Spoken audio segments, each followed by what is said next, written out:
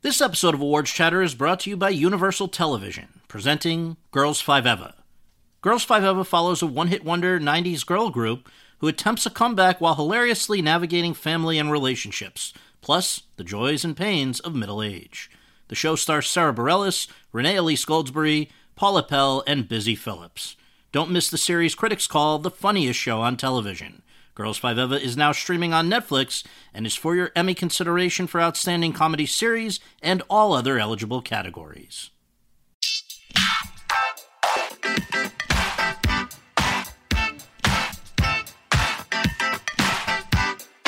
Hi, everyone, and thank you for tuning in to the 203rd episode of Awards Chatter, the Hollywood Reporters Awards podcast. I'm the host, Scott Feinberg, and my guest today is one of the top up-and-coming actresses in the business. A 29-year-old who burst onto the scene as Marnie on Lena Dunham's HBO series Girls, which ran from 2012 through 2017, in the midst of which she also starred in the 2014 NBC musical production Peter Pan Live, which, oddly enough, led to her first part in a motion picture, the female lead in Jordan Peele's 2017 feature directorial debut, Get Out, a horror film with comedic elements that cost just $4.5 million, but grossed $250 million more than that worldwide, proved the year's best-reviewed film, and has been the toast of the awards circuit this season. I'm talking about the lovely Allison Williams. But first, I was joined at the offices of The Hollywood Reporter by Matt Bellany, our editorial director, to dissect the nominations for the 90th Academy Awards that were announced on Tuesday. Matt, thanks for joining us. No problem. So we've had a few days now to digest the Oscar nominations, and I think now we can step back and look at some of the big takeaways, the big themes going into Phase 2. And I thought we would maybe begin with the fact that the two likeliest contenders for the Best Picture Oscar seem to be The Shape of Water and Three Billboards Outside Ebbing, Missouri, both of which are Fox Searchlight films. At a time when Fox Searchlight is sort of caught up in this whole Disney acquisition of Fox, and who knows what the future may be. So as they go forward with having to wage two big campaigns in Phase 2, what do you think the outlook there is? It's an interesting question. I mean, people that I speak to at Searchlight, they first off say, thank God that this is the year right. that we have two Best Picture frontrunners. I mean, they haven't for the past couple years. They're usually in the mix. Yes. And of course, they won for Birdman. But that's the first thing they say. And the second is, oh my God, we have two Best Picture frontrunners. So they really are going to have to decide on the campaigns for both. You want to push both the best you can, but at some point they're going to have to think about maybe making a choice and going all in on the one that they think they might have the best chance of winning with. Or even maybe a split of some sort, because it seems like Guillermo del Toro has really emerged in the Best Director race, and actually Martin McDonagh, the director of Three Billboards, was not nominated for it. So if Shape of Water can have Best Director, perhaps Three Billboards can be the one in for the picture race. But, you know, I guess they each have an Achilles heel in the Best Picture race, which is that The Shape of Water comes in with 13 nominations, the most by far this year, which is great, except La La Land had 14 last year and still lost. But it ran into a little bit of a problem with the Screen Actors Guild by not, like La La Land, getting nominated for the Best Ensemble Award. Without that nomination, no film in 22 years has won Best Picture. So that's a little weird. That is a little weird, and I think the way that Searchlight is approaching this, from what I understand, is that they are having two separate campaigns. They are treating these films as if they were the only film in the race from the perspective of the people working on that particular film. So they are going to pick the strengths and weaknesses. If, like you said, they really feel that they can win that Best Director prize for Guillermo del Toro, they're going to go for that. And if maybe the people working on Three Billboards feel like they can leverage the support from particular branches to get Best Picture, they're going to go for that. I personally, I think that there may be a little bit of I don't want to say cross out, but the fact that they're both indie-oriented specialty pick, I think that may hurt them, especially going up against films like Get Out and Dunkirk, which are much more, have different constituencies. And made a lot more money. Yes, both of them did. And I personally think that the dark horse that not enough people are saying is a potential winner is Get Out. Yeah. I mean, everywhere I go, people that I have talked to, they always say, man, Get Out is my favorite film of the year. And I just think when push comes to shove in the environment we're in right now, a film that really says something about the moment, I think is typically the one that people tend to check that number one box. Or even if it's not the number one box, you don't have to be the number one on the Academy ballot because, like only one other group, the Producers Guild, they have this preferential ballot, which basically rewards consensus as opposed to passion. So even if Three Billboards or Shape of Water have more number one votes, if they're a love or hate type movie, they're 1 or they're number 5. Whereas if everybody's putting Get Out at 2 or 3, Get Out could still win. That's what we believe happened last year with Moonlight. So it's interesting, and you do mention that it's popular in a lot of places. At the Producers Guild Awards about a week ago, Norman Lear came out, and he is not who you would imagine the target demographic for Get Out was, and he gave the most gushing love letter of an introduction to Jordan Peele that you can imagine. And so I think that struck a lot of people. It wasn't the first time he'd done that, but nevertheless, with the preferential ballot at the PGA, guess what won? The Shape of Water. So it was a weird situation. Well, but the overall makeup of the Academy is different than the Producers Guild. The fact that the Academy has admitted so many new members over the past 3-4 years, I think actually may help Get Out because those people are younger, they are more diverse, and they're less beholden to the quote-unquote old ways of the Academy, where the most serious and important and perhaps British film is the one that we pick. Right. This is an American filmmaker, a younger filmmaker, a movie that is a horror movie that is of the moment. I think the racial themes help it in this case, and I think that the younger Academy members may go for it. I'm with you. You know, on paper, it shouldn't happen. Horror movies, it's been not since like Silence of the Lambs. Everyone says that, but is Silence of the Lambs really a horror movie? I guess you could classify it that way, but I always thought of it as like a kind of psychological thriller. Yeah. I mean, when has a real horror movie won Best Picture? Well, I guess what would you call No Country for Old Men? I would also call that a psychological thriller. I mean, the reality is there really hasn't been a out-and-out horror movie that's won because... Did The Exorcist win? No. Lost to The Sting. And really, you go back to the ones that inspired all the others, Frankenstein, Dracula. They were always treated, even by the people that made them, as B-movie fillers. They were never seen in the light that we always associate with the Oscars. And so I think now it would be a pretty big game changer. And also the fact that it came out during the Oscar weekend a year ago. Movies, right. Silence of the Lambs actually also came out that early in the year, but it's very rare to be remembered. I mean, maybe they should incorporate that in their campaign. This could be really the first true horror movie to win Best Picture. That's pretty compelling. History, And for a genre that is in some ways powering the industry right now. Yes. I mean, the fact that Get Out did the hundreds of millions of dollars at the box office should say something to people who want to be gainfully employed in this business going forward. So, you referenced that the Academy has admitted a lot of new people over the last couple of years, and we are, based on the number of invites that went out and looking at sort of analyzing those, it looks like 20% of the roughly approximately 8,000 people who are in the Academy today were not in the Academy 2 years ago. And so it does make it a totally different group than any of these earlier groups that we historically have turned to for clues. And I wonder what you think, again, with this preferential ballot, how that could affect a movie like Lady Bird, which, again, at the moment, a movie that is about women, directed by a woman, dealing with things like that, could that benefit from the fact that there was a concerted effort to bring in more young women in particular? Yeah, I think the diversity push probably had a big impact on the nominations. I don't know if it'll end up tipping the scale on the winners, but Lady Bird is, to me at least, the type of film that gets nominated. Right. It is a kind of smaller indie mother-daughter coming-of-age type movie. It didn't surprise me that it did that well, but I just remember over the past 10, 15 years, there's always that moment when the nominations come out where it's like, damn, I wish this person would have been nominated. And in the past, that would have probably been Greta Gerwig, right, who would not have been nominated for directing because traditionally the director's branch is so male-dominated, and Lady Bird is not a big, serious movie like you often see get nominated for directing.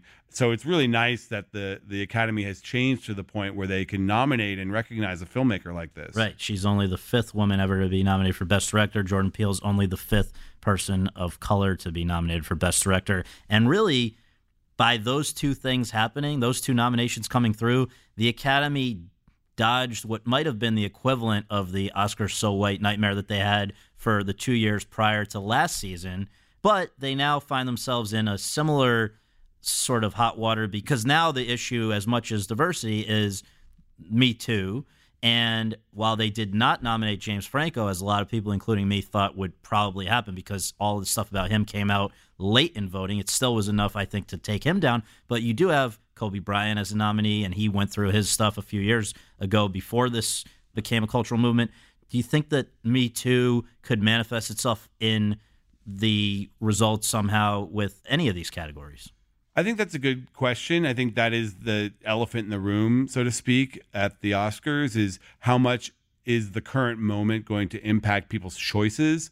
I think, like a lot of things, it's nuanced, and the answer is probably yes and no. Mm-hmm. The Christopher Plummer nomination is certainly due to the fact that he stepped in when this movie was nearly derailed by Kevin Spacey, right, and by all accounts has a great performance. Maybe not something that would have been recognized otherwise, but certainly he's in there for that reason. Great point. I think at the Oscars, I wouldn't be surprised if it helped female writers and filmmakers. The cinematographer of Mudbound, Rachel Morrison, wouldn't be surprised if she won. Yeah, because that is first woman ever to be nominated. And that, I mean, it's crazy that that's the case. Yeah. But I think that's a nice opportunity to reward the first in that category. Wouldn't be surprised if Greta Gerwig won for her screenplay because of that fact and the fact that it's a great screenplay. Right.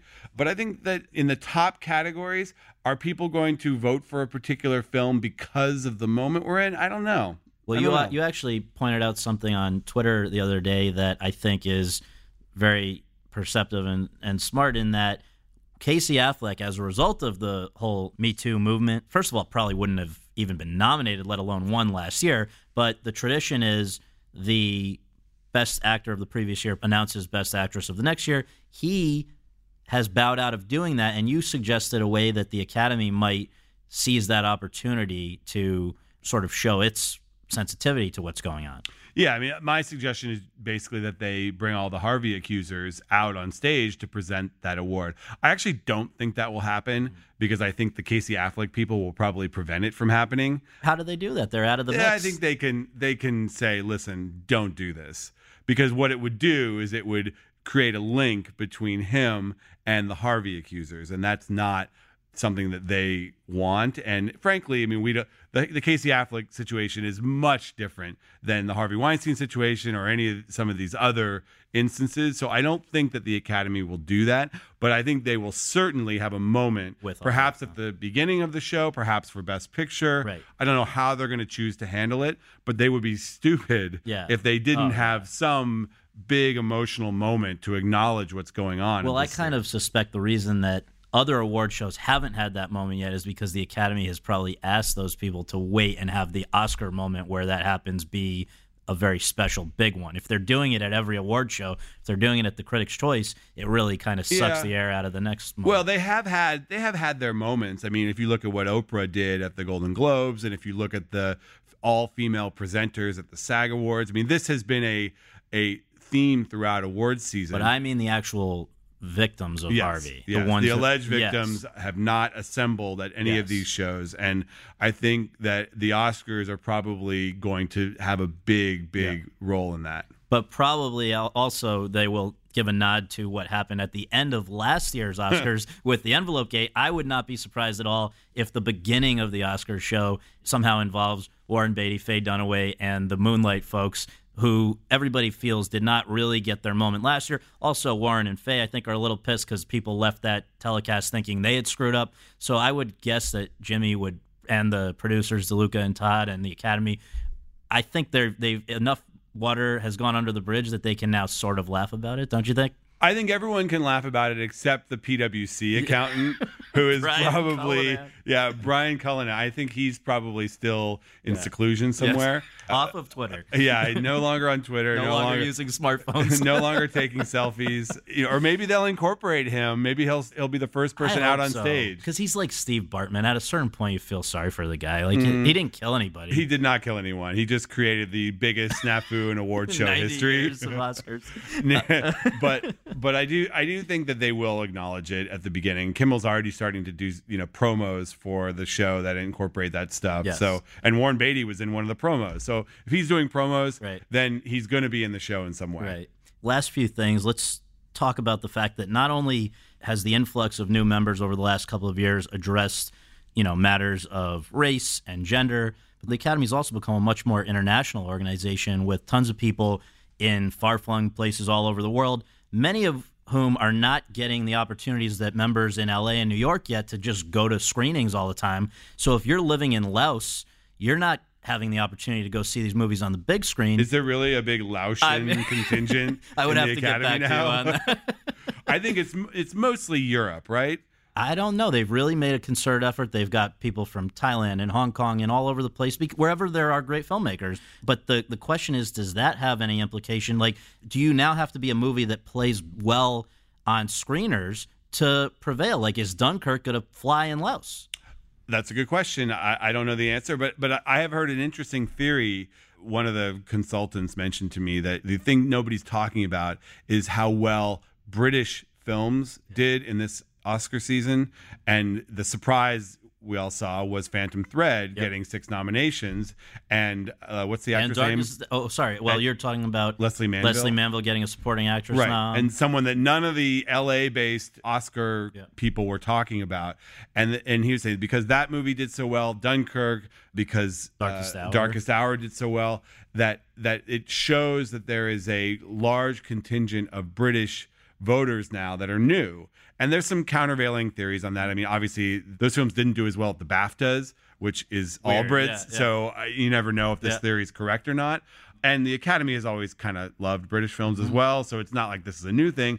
But if this is true, it does show that the way these films are positioned and marketed needs to reflect a little bit more of the globalism. Yeah, absolutely. And it becomes a lot more expensive for these awards campaigns if you do have to reach people in so many different ways now. But to the point about screeners being important, that would also suggest, I would think, that if you're a movie on Netflix, it's a good thing for you, or Amazon, because growing numbers of people have access to those services. Netflix, for instance, is in all but 4 countries, I think, in the entire world. And yet, both Netflix and Amazon's biggest contenders, Mudbound and The Big Sick, respectively, did not make the top races.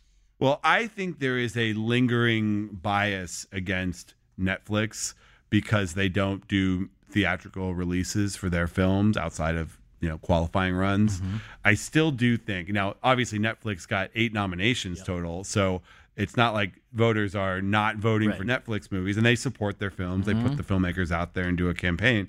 So I'm not saying that they're not voting for Netflix, but I do think among the kind of traditional Academy member who likes to go to the screening and likes to see what the box office is, that there is a feeling that the Netflix movies, they're not on the same level because they don't get that. And Amazon does. But then again, the theory hits a roadblock because Big Sick did not get a Best Picture nomination and really only got screenplay. Mm-hmm. So who knows? I mean, Big Sick, I thought, had an uphill battle from the beginning just because comedies traditionally are not the Academy's bag. And one that came out way back in the summer. Yeah, and even it did great at the box office. It was a Sundance movie, but at the end of the day, it's a romantic comedy, a kind of, dark romantic comedy, which is a great film, but I wasn't that surprised to see it not get a Best Picture nom. And in some ways, I think things may change, but overall things sort of stay the same because the movies that it seemed like people were giving a hard time to, they were sort of, supposedly this is the edgier Academy, the more diverse Academy, they're going to do things differently.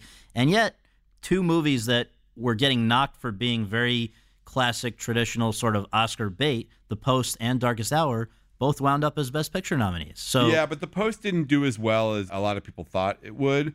I mean, it only got 2 nominations, and, the fact that Tom Hanks didn't get nominated, Spielberg didn't get nominated, the writers didn't get nominated, I think that's an interesting sign because that is that is Oscar movie with a capital O and a capital M, and it's engineered to appeal to that older moviegoer. And I was surprised. I liked it a lot. I thought it was a good film. It is a good film, and I was surprised it didn't get more. So last thing, we are now really heading into phase 2. The voters don't get their ballots or get to vote online until mid-February, but they're thinking about it now. People are starting to mobilize their next wave of their campaigns. So at the end of January, and we'll really emphasize that because a lot can still change, what's your read on the biggest categories? Let's go category by category, starting with, let's say, Best Supporting Actress. You've got the nominees: Mary J. Blige from Mudbound, Allison Janney from I, Tonya, Leslie Manville from Phantom Thread, Laurie Metcalf from Lady Bird, and Octavia Spencer from The Shape of Water. I'll leave the real prediction to you, but I'll just go by my gut and what I've seen. Yep. Isn't Allison Janney like a lock? Well, it seems that way, although Scott Rudin will not go down without a fight in the instance of Laurie Metcalf for Lady Bird.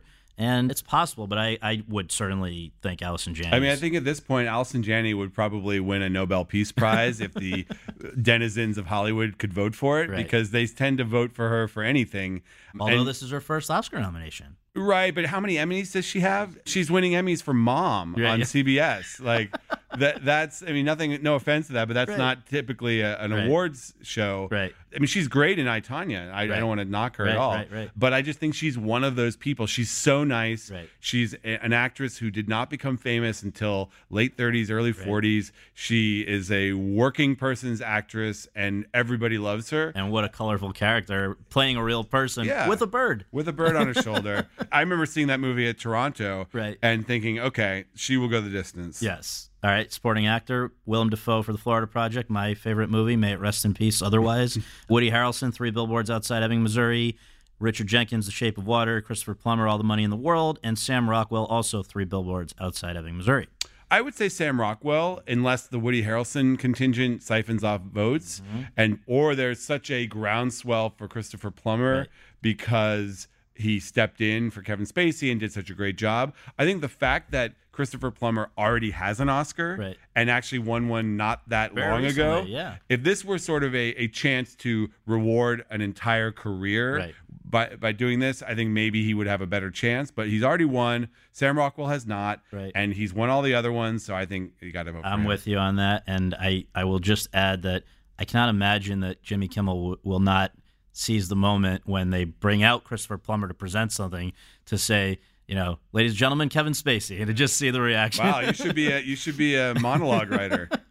Yeah, me and Bruce Valanche. All right, Best Actress, Sally Hawkins, The Shape of Water, Frances McDormand, 3 Billboards, Margot Robbie, I, Tonya, Saoirse Ronan, Lady Bird, Meryl Streep, The Post. I mean, isn't Frances McDormand, that's kind of hers to lose, right?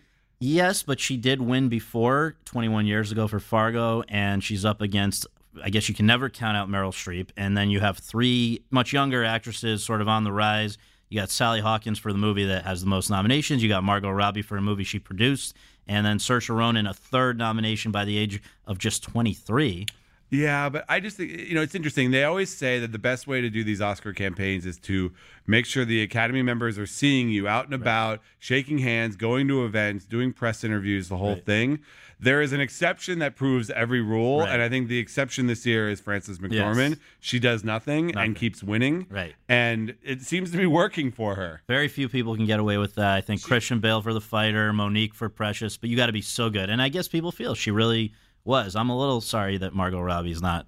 Yeah, Margot Robbie's great, and I'm sure she'll get her chance again. Tonya Harding didn't help her. No, Tonya Harding probably did help her. The fact that Tonya Harding was like on board with the portrayal and not out there trashing it. We had a nice cover of them. Yes, we did. But Frances McDormand is essentially telling the Academy that she is too cool for them, and that's exactly what artists want to hear. If you are too cool for me, I want to vote for you. Right. And I honestly don't think she would give a shit one way or the other. So no, I mean, I think she definitely shows up to get the awards. Goes to the awards. She's not boycotting these ceremonies, that's for sure. She's showing up and saying thank you and being very polite. She's just not out there shaking hands at cocktail parties. Right. Okay. Best Actor, Timothée Chalamet, who at 22 is the youngest nominee in that category in 78 years. Daniel Day-Lewis for Phantom Thread, who historically has been able to cough and get nominated. Daniel Kaluuya, Get Out, first time in many years that we've had two nominees, him and Chalamet, who are in their 20s in that category. Gary Oldman, Darkest Hour, and then Denzel Washington, who had like no buzz going into this, for Roman J. Israel Esquire. All right, can we talk about Denzel for a second? I want to know if Academy members actually watched that film or if they just wrote his name in. People love Denzel. People love Denzel. But did Sony even send out screeners of that film? I think I got one, but I'm Did also, you? I mean, I get them as a journalist. I don't know. I have to assume the Academy members got it. I guess so. But Yeah. did you hear anyone talking about it? Did you hear anyone saying, "Oh, I watched my Roman J. Israel screener and it's Esquire, please don't forget Esquire. sorry, Yeah. and it's amazing." Like I think Denzel is probably a little curious how this I happened. agree. I think he owes some flowers to James Franco. And, True, that's true, and I think he probably took the Franco slot. Oh, yeah. And maybe people just said, "Oh, I can't vote for that guy." Who else is there? Well, but Denzel's always good. But you know who must feel pretty awful that in this year he couldn't get nominated, and I think he's taken for granted, and it's not nice, is Tom Hanks. This is 17 years since he was last nominated. Yeah, what's up with that? He's great in that film. People just think it makes it look so easy that they think he's not trying that hard. Well, he's also playing a character in Ben Bradley that has been played Yes. before, and Jason Robards won an He won Oscar, an right? Oscar, Yeah. All the President's Men. So maybe the Academy members are thinking, I know Ben Bradley and you're no Ben Bradley, but I don't know. I mean, he's so great and so likable, and I just nothing against Denzel. Right. Trust me, No. I am team Denzel, but I think that you got to see the movies in Right. order to vote for people, and I'm wondering how many people actually watch this one. So your answer though is Oldman. I actually think that Timothy Chalamet has a chance in this category. Are you gonna? I'm lock not. it? I am not in the prognostication business, Thank unlike God. you. Thankfully, I have a Thankfully, job. we have you for that. But I mean, it'll probably be Gary Oldman. But Right. Yeah. I if there agree. You was a can't rule it out. surprise, Yeah. I think there is. The people who love Call Me by Your Name really Yes, love it. yes. I mean, I talked to our reviews editor John Frosch Yeah. about Oh, this. my God. He is like, Yeah. if there was a Call Me by Your Name Yes, stock, yes. he would buy it 10 times over. True. So I think that this is the chance for those people to vote for someone and mobilize and maybe get a win out of it, because it's not winning Best Picture. No, and once in a while, something like that happens. I mean, people forget it's only been 15 years since Adrian Brody did just that. He had not won anything until the Oscars. Everybody was sure it was Daniel Day-Lewis, who, by the way, is here again, or Jack Nicholson, and Adrian Brody comes out and won. Now, by the way, if Adrian Brody accepted the Oscar today the way that he did then with the Halle Berry aggressive kiss, I'm not sure he would have made it off the stage, but that was then. This is Yeah, I mean, you could go back and Yeah. talk about Oscar moments that will never, ever happen now. Right. But if it happens, great. If not, Gary Oldman is a fine actor, Yeah, and it's a right. fine performance, and the movie has its fans. It actually did really well at the box office. It's still going strong. But Yeah. of all the Oscar movies, it's the one that's benefiting the most, it seems, from the Oscar attention. Right. Last two, Best Director, Christopher Nolan, Dunkirk. This is the first time he's ever got an Oscar nominated for anything. Jordan Peele, Get Out. Greta Gerwig, Lady Bird. Paul Thomas Anderson, Phantom Thread. And Guillermo del Toro, The Shape of Water. I think that it's Guillermo del Toro, and I'm going to make an analogy that you may agree with or not. I think it's the Danny Boyle win here, because you have a filmmaker who's always been an exciting, interesting filmmaker who's done a lot of genre pictures that people have admired, but it's never hit that wheelhouse of the Academy's taste. Right. And here you have a film that is just inside the wheelhouse where, yes, it's a fantasy with a fish monster and everything, but it's also a love story, and it makes a comment about, inclusion and the era of the times and everything like that.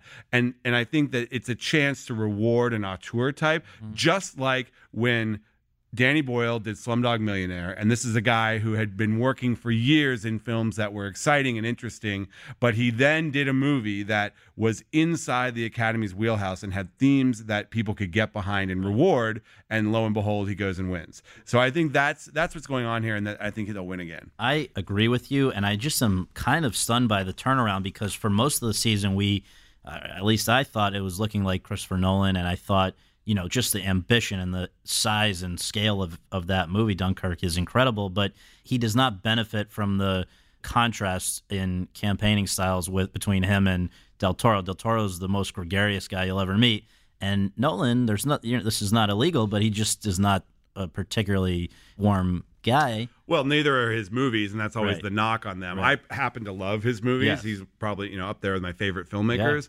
And he has done press. He's done press, and he's done more than he usually does. Yeah. And I think that probably helped him get the nomination. But who knows? I mean, I don't know if people will say this is Christopher Nolan's best film. Some critics did. But I don't know. I don't know what the reason is. I think it might just be that Shape of Water is perceived as a more emotional film. And a challenge. Well, but it's not more complex or challenging than Dunkirk. No, I mean, nobody does more with what he puts on screen than Nolan. I mean, and he has a studio, Warner Brothers, behind him that is explaining very well to people exactly how hard it was to pull off this film. So I don't know. It's I don't know weird what it because is. the last few years, especially since they expanded the Best Picture category, there have been more splits between picture and director where they seem to be rewarding people in the director category for the most complex, challenging. Pulling it off. So you had Alfonso Cuarón for Gravity. A number of these were Damien Chazelle. Well, I was about to say he won Best Picture, but he didn't win Best Picture. He didn't win Best Picture. No. Yeah. But the fact, I think that the Chazelle win was, holy cow, this guy's 30 years old and he made a musical that made $400 million. Right. And people love. That's so true. It may not have been the movie that touched most people emotionally, but it was the most impressive. I think Best Director has turned into the most impressive feat. So maybe we shouldn't write off Nolan. Maybe not. I mean, I don't know why I'm thinking that he doesn't have as much momentum as Del Toro does. Maybe the number of nominations and the fact that his movie came out so long ago. But what I've learned in the last few years, and I maybe should have known it before, but I've been reminded, the number of nominations, it's misinterpreted. It's not like the entire Academy votes in every category. So the best editing nominees are chosen by the editing branch, and on and on and on. The only thing that everybody votes for is picture. So the fact that a movie gets the most nominations does not. But it gives it momentum. And it's a nice thing to put on your narrative, poster. And it might do is it might cause people who haven't seen it to say, "Oh crap, I better see this one." That's true. Well, last category then that we'll talk about is Best Picture. You've got Call Me by Your Name, Darkest Hour, Dunkirk, Get Out, Lady Bird, Phantom Thread, The Post, The Shape of Water, and 3 Billboards Outside Ebbing, Missouri. All right. So as I said, I have an unpopular, untrendy view of this. And I truly do believe that there are 5 movies that could conceivably win Best Picture. I mean, obviously, Shape of Water and 3 Billboards are the front runners. Mm-hmm. I could see perhaps in the moment right now that people could want Lady Bird to win or even The Post to win. But my underdog pick would be Get Out for the reason that I said earlier, is that wherever I go, it's the movie that I hear the most about. And even though it came out a year ago, people still say that is the movie of 2017 that will be remembered in 10, 20 years. And I think when push comes to shove, voters tend to vote for picture from that perspective. What is the movie that I think is important and says something and is the thing that I want this industry to stand for? I think you're absolutely right in the logic, but I am just scared to make that call myself because I don't have the stats and the precursor awards and things to support it. I have no evidence but I share your gut feeling. It does feel like that's a movie people can get excited about. And I don't know that there is respect and admiration for Shape of Water and 3 Billboards. Fans. People do. I mean, people like those movies a lot. I mean, I don't think they would have done so well in the nominations without that. But I don't think people are saying that 3 Billboards is the movie of our time. Right. And there are places where those can all be recognized and still give Best Picture to somebody else. I mean, as we said, 3 Billboards is, in all likelihood, winning Best Actress, Best Supporting Actor. Shape of Water is, in all likelihood, winning Best Director. So it's not impossible for Get Out, which transitions nicely into what you will hear after we say goodbye to Matt, which is a conversation with Allison Williams. So, Matt Bellany, thank you for joining us. Thanks for having me. And now for my conversation with Allison Williams. Over the course of our conversation at the offices of The Hollywood Reporter in Los Angeles, Williams and I discussed a wide range of topics, among them what it was like growing up the daughter of TV newsman Brian Williams and, after embarking on a career in acting, struggling to be seen as her own person, how during her time as an undergraduate at Yale she began making videos for the web, hoping to catch the industry's attention, and how one video did just that, prompting comedy titan Judd Apatow to reach out to her not long after he had signed on as an executive producer of Girls. How she then wound up cast in the part of Marnie on Girls, figured out how to navigate her character and the celebrity that came with the job, and then personally and professionally handled the 6-season run of the show and its end. Why, unlike many other TV actors, she did not appear in films during her hiatuses from Girls, but instead held out far longer than many advised for a truly special big screen opportunity, and why she felt that Jordan Peele's offer of a part that both acknowledged and then savaged her existing screen persona was just that. How she feels about the prospect of performing on Broadway, starring in a movie version of Girls, and making a sequel to Get Out, plus much more. So, without further ado, let's go to that conversation.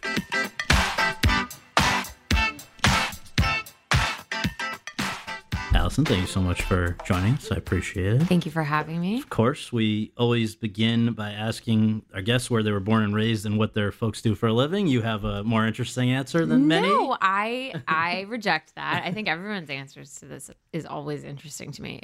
I was born in Stamford, Connecticut, but I was raised in New Canaan, Connecticut, with the exception of 2 years in Washington, D.C., when my father was a White House correspondent under Bill Clinton's reign. Yes, so my dad is an anchorman and journalist named Brian Williams, and more importantly, personally, a great dad and the best guy. Yeah. And my mom, and he met because my mom was a TV news producer. He fell in love with her voice in his ear. And then he also fell in love with her when he saw her. And then it took a little bit of convincing. You an only child? No, I have a younger brother who is a sportscaster. Nice. And he's so good. He's on SNY in New York. It's uncanny to watch him. It's like my dad. It's like those new movies where they're using CG to make people look like young versions of themselves. It's very, very weird. So many, like, genetics are just really powerful. Amazing. As it turns out. So it's a family of makeup wearers. I was going to say, well, you don't look dissimilar. You have there's definitely an interesting resemblance. Yeah, there's only so much I can do about that. And also I'm honored. He's a good looking guy. And my mom is beautiful and super smart. So they both hope I take after the other one, which is exactly as it should be. So from what I've read, there was a particular VHS that we can thank for your interest in acting. Is that true? There are several. Okay. Wizard of Oz, Peter Pan, and Mary Poppins. Was that the one you were referring well, what to? was it about Peter Pan? I think there was some aspect of the fact like people can do multiple characters, right? Yeah, well, that definitely, because there's overlapping performances. The same actor will play different roles in that Mary Martin Peter Pan version. And the same was true for The Wizard of Oz. So in a way, it was actually a really good way of describing to a little kid what it means to be an actress, because you were watching one person portray multiple people over the course of a single VHS tape experience. And this was young. Young, very young. And between that and just my natural predilection for performance, which is a recurring theme here as well.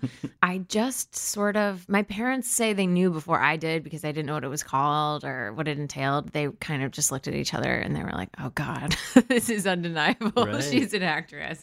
And so then once I was able to express that desire to them, they issued a ruling very, very early on that said, you cannot do this with our blessing until you graduate from college. So then it became kind of a hobby that I did. I was in plays and stuff like that. Obsessively loved it in school or a summer camp or whatever.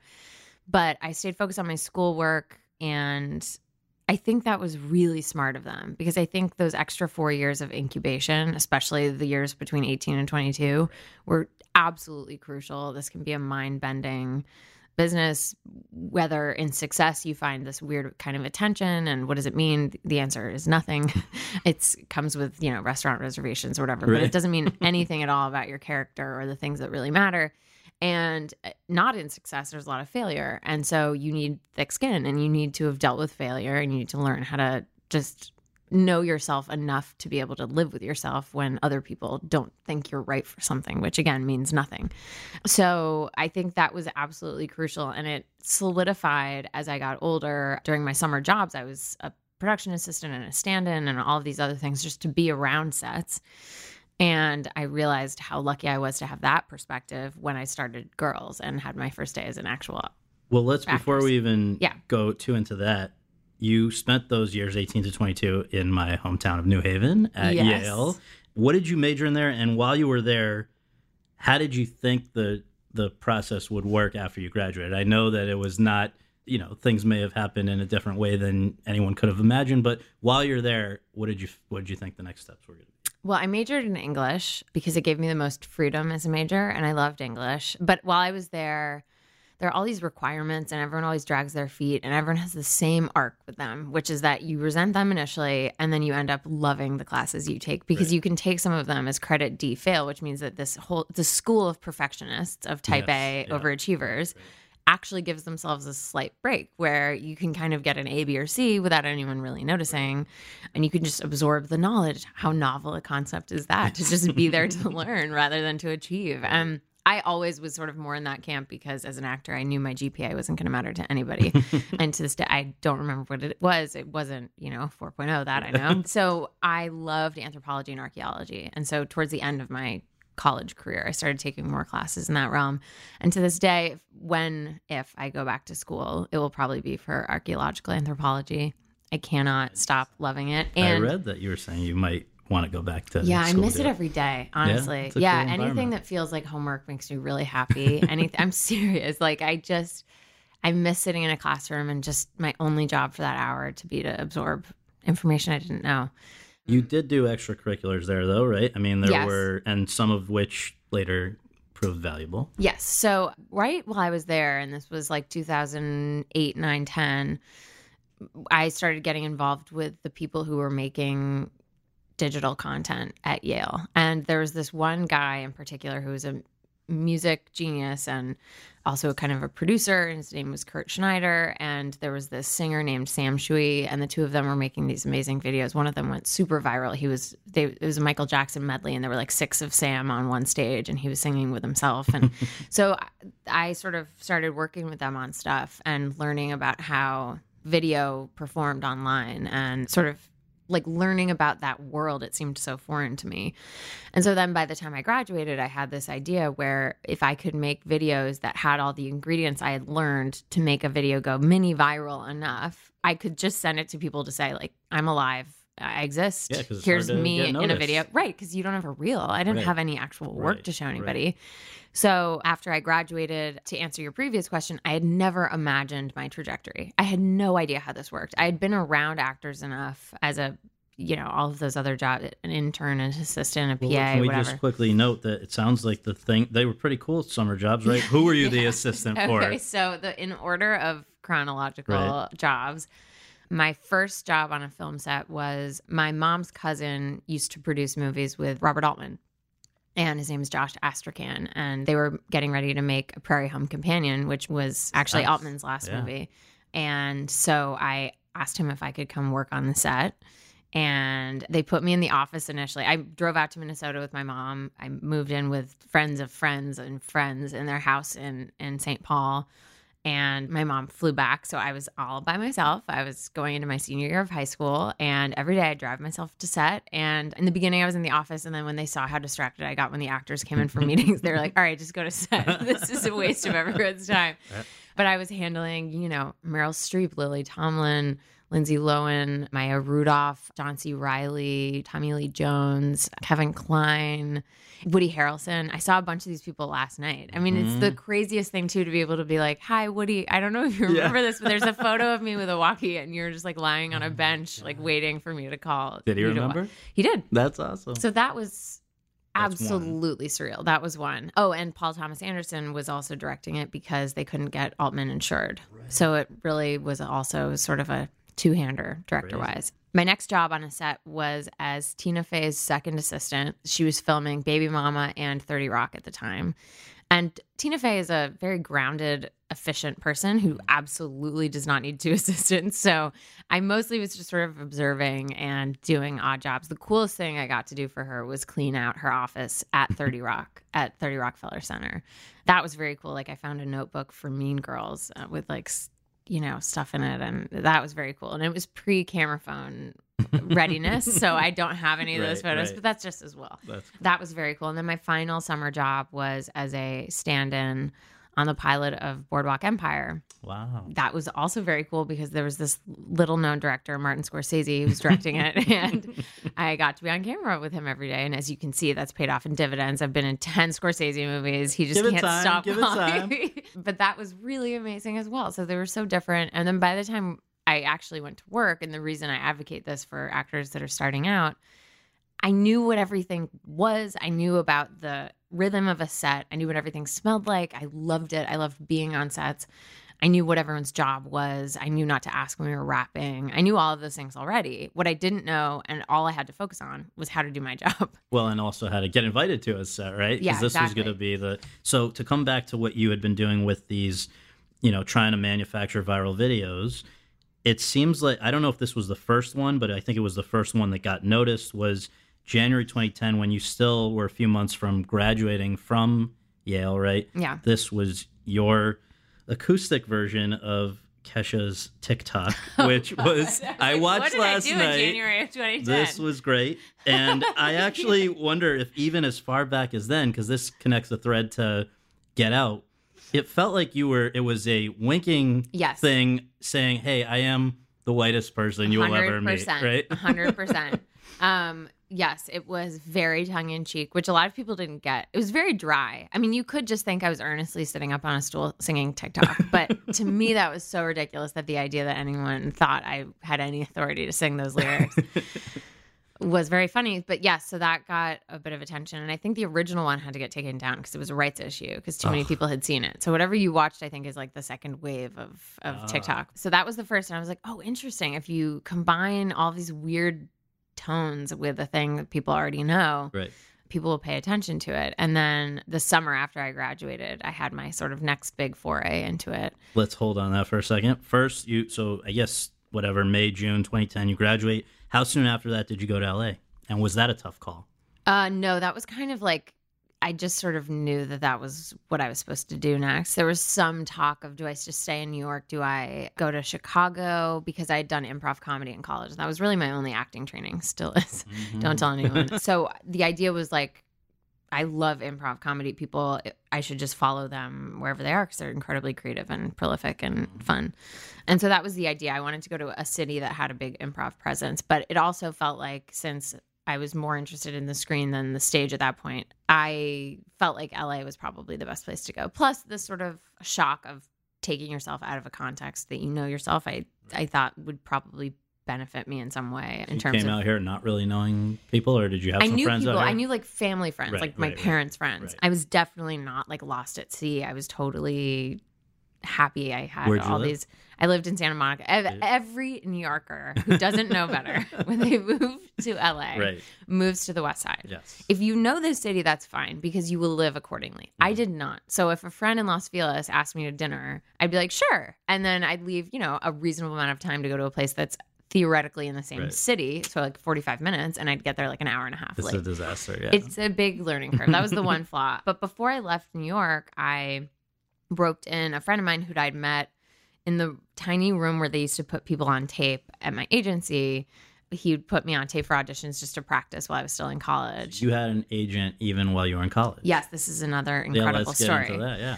So both the agent story and the SAG card story are crazy. The SAG card story is that when I was in high school, there was a show on NBC called American Dreams. Yep. And what they did with kids of NBC employees is when they were in town, you could go, it was bandstand, American Bandstand. So you could go through hair and makeup, get all 60s era Wow. dressed up, and then go be an extra, which was really fun. So I went to set and I met the producer, Jonathan Prince, who I still talk to. And when we were talking, he found out that I wanted to be an actress. Shocker. I'm sure it was radiating out of my body.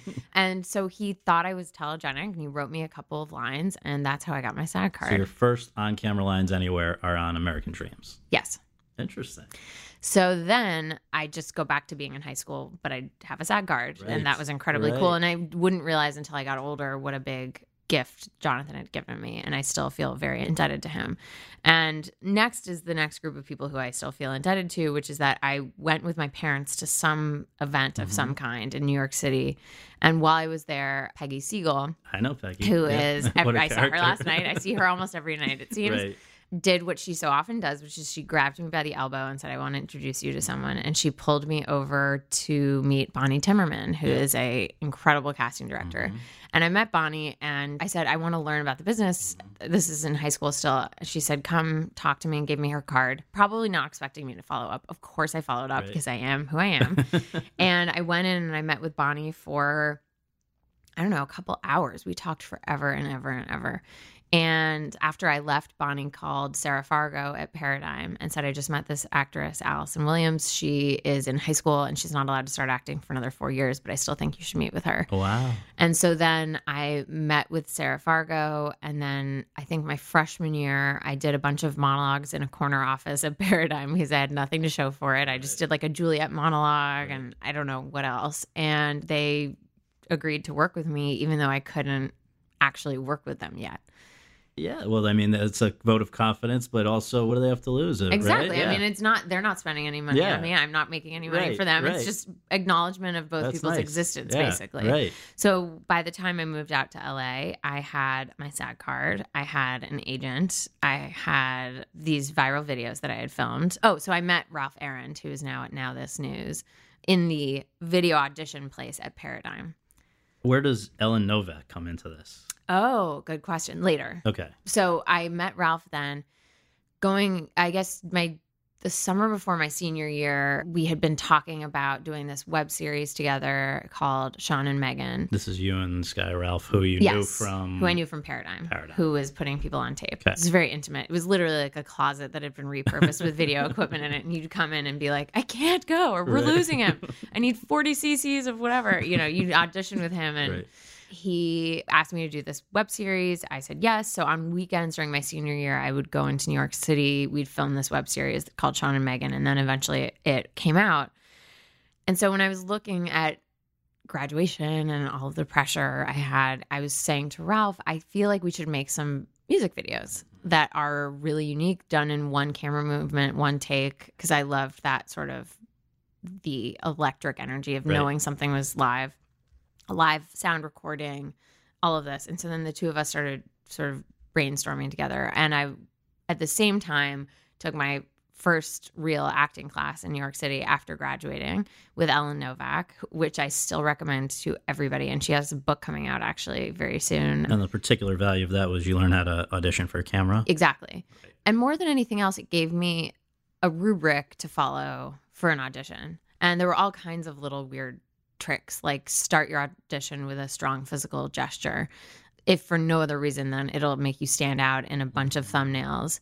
And that has been really effective. Wow. It just sort of helped me when I got sides, rather than feeling overwhelmed, I got excited because it was an opportunity to do what I love doing. And I didn't look at it as such an adversarial relationship. She really changed the way I thought about it. She was like, you want to be the solution to their problem. They want to go home. This casting director wants to find the one for their director so that they can finish trying to cast your character, put your headshot up on the wall, and then move on to the next one. Yeah. And because of the way the room is set up, it's just your body is triggered into thinking, oh, they are in judgment of me. Yeah. And this is an adversarial thing rather than a cohesive thing where we're working together to make me the answer to their problem. So Ellen kind of reframes that. But then also you get used to looking at your face on camera and learning what your face does. And I know that's not the way some actors act, but it was super helpful for me to try to understand and kind of work backwards from, okay, wait, that was too subtle. This is just subtle enough. That was too big. I mean, all of that stuff is super useful. Yeah. So then simultaneously with Ellen's class, I was working on these videos with Ralph, and we filmed 3 of them before I moved to LA that summer. And after I moved to LA, fresh out of Ellen's class, having just finished these music videos, I released the Mad Men one called Mad Men Theme Song with a Twist. I put it online. Let's just tell people this is, I guess it goes up in October 2010, and it's basically pairing Nat King Cole lyrics from Nature Boy with the Mad Men theme song. So as if the Mad Men theme song had lyrics, and you're in like a gown with gloves and everything, and you've got a whole band behind you playing this live. And I love the caption on the video where it's something like recorded in one take on take 29 or something. Exactly. But, I mean, it took us a long time to get it, but it was in one take. And the funny thing when I look back on that is that my costume came from my high school costume department. Really? I went home, I raided their costume shop. The guy who did my makeup, Ed Jackson, has been doing my dad's makeup and a lot of MSNBC and NBC anchors makeup for years and years and years. So you did that video after you'd done Ellen's class? The reason I'm at... Yes. Because you're very expressive with the camera in that where it's on you, and you can't, like, you're looking at the camera basically the whole time. And it's kind of interesting because I think a lot of people would get intimidated without much That's a experience good at that point, you know? And so I wonder if it had anything to do with that. Well, one of the weird things about cameras, and one of the ways I've always kind of looked at it is it's like you're at a party and you know where the person you have a crush on is standing and you can feel when they're looking at you, but you cannot look into the lens. And so you're giving all the expressiveness you have to that set of eyeballs across the room without looking at it directly. Right. And if you want to do something really, you know, gutsy, you look just beyond it or right next to it, but you do not look at that person. And so when you do look into the lens in a situation like that, you have to pretend it's someone's face. And there is someone right behind it, so it's helpful. Sure, yeah. And in this case, it was someone on Steadicam. But I had also, Sean and Megan, the little series I did with Ralph, there were interviews interspersed with actual scenes. And so I kind of got both kinds of training while shooting that, where I was talking directly to the camera and then also doing scene work. Well, so the result of this video is like high production value, really sounds good. Yeah, all it's the Sean cool. and Megan guys called in a million favors. Right. The guy who played my improv group in college was a musical improv group too. So we did full-length musicals, musical games, and then also just regular improv games. And so the pianist for my improv group, his roommate, because the pianist was out of town, his roommate stepped in to help me compose all of this stuff. And he's the one who's conducting and playing the bongos. It seems like the intent for you and probably for some of these other guys was that this goes viral, right? Hopefully, in the best case scenario. Yeah, but also worst case scenario, I just have something I can send people, and we all do. Because that was the thing about it, is that for everyone involved, for Josh Rubin, who helped sort of produce it, to Vince, who helped shoot it, to Ralph, who directed it, like all of them had a thing that we all had things that we could set out. And so it was kind of this like collaborative thing. Well, I'm just thinking though, for you, what a great showcase where you can, you're in full glam, you're showing that you can sing. There is some element of, I don't know, acting may be the wrong word, but like you are performing. Yeah. And it actually had that effect, right? So how does pick up the story? Well, the weirdest thing, the most insane thing, and if you're noticing a trend, it's that I have been completely unfairly lucky thus far, and it doesn't end here. So that's just a note of warning. But I can promise you that I'm well aware of it. When we were filming it, my dad said to me, I mean, what if someone like Judd Apatow sees this? And it was just in the names of people that we used when talking about what we wanted this video to do, who we wanted it to reach, how we would get it to reach people. And every once in a while, my dad would inject another name that just made me like just sticky feet with nerves about the idea of that person seeing it. So we put the video up online. And because I'm my dad's daughter, because it was the Mad Men theme song, because it's live, all of those little ingredients, all the things I had learned doing digital media stuff at college worked. And it made its way to, I think, Huffington Post. And a friend of mine actually recently told me he was the one that put it on the HuffPo. Yeah, which was crazy. And then I think Judd saw it there. And they were in the process of casting girls. I had just moved to LA. They had just moved casting to LA because they couldn't find Marnie in New York. And I had just come out of my Ellen Novak class, fresh with my worksheet. Couldn't find Marnie, who they're looking for like a New Yorker, and they have to go to LA to find. Which is really funny because her character description that I got was very New York girl. And she was supposed to be like very New York Jewish girl. Right. And they moved casting to LA. I had moved to LA. I had a worksheet from an audition class. I got an email about an audition for the Untitled Lena Dunham project. I thought, oh my gosh, I'll be able to use my new tools. I can't wait. Did you know who Lena Dunham was? All she'd really done was Tiny Furniture. Tiny Furniture. I didn't know. Yeah. But before my audition, I watched Tiny Furniture, and I obviously read the pilot. And I thought, oh my God, this is so elemental and fantastic. And it was like being spied on by someone and then having my thoughts written into a pilot. And so just I went to let people know how yeah. Judd's connected, he came on to be the executive producer. Yeah, with Jenny Connor and Lena. So I go to my audition, ready to just use all my skills. I felt like I knew Marnie. She felt totally familiar to me. Everyone in the room was crying in preparation for the scene because it was a fight with Charlie. But I knew that Marnie both took Charlie for granted and didn't like totally love him. So of course she wouldn't be crying about a fight with him.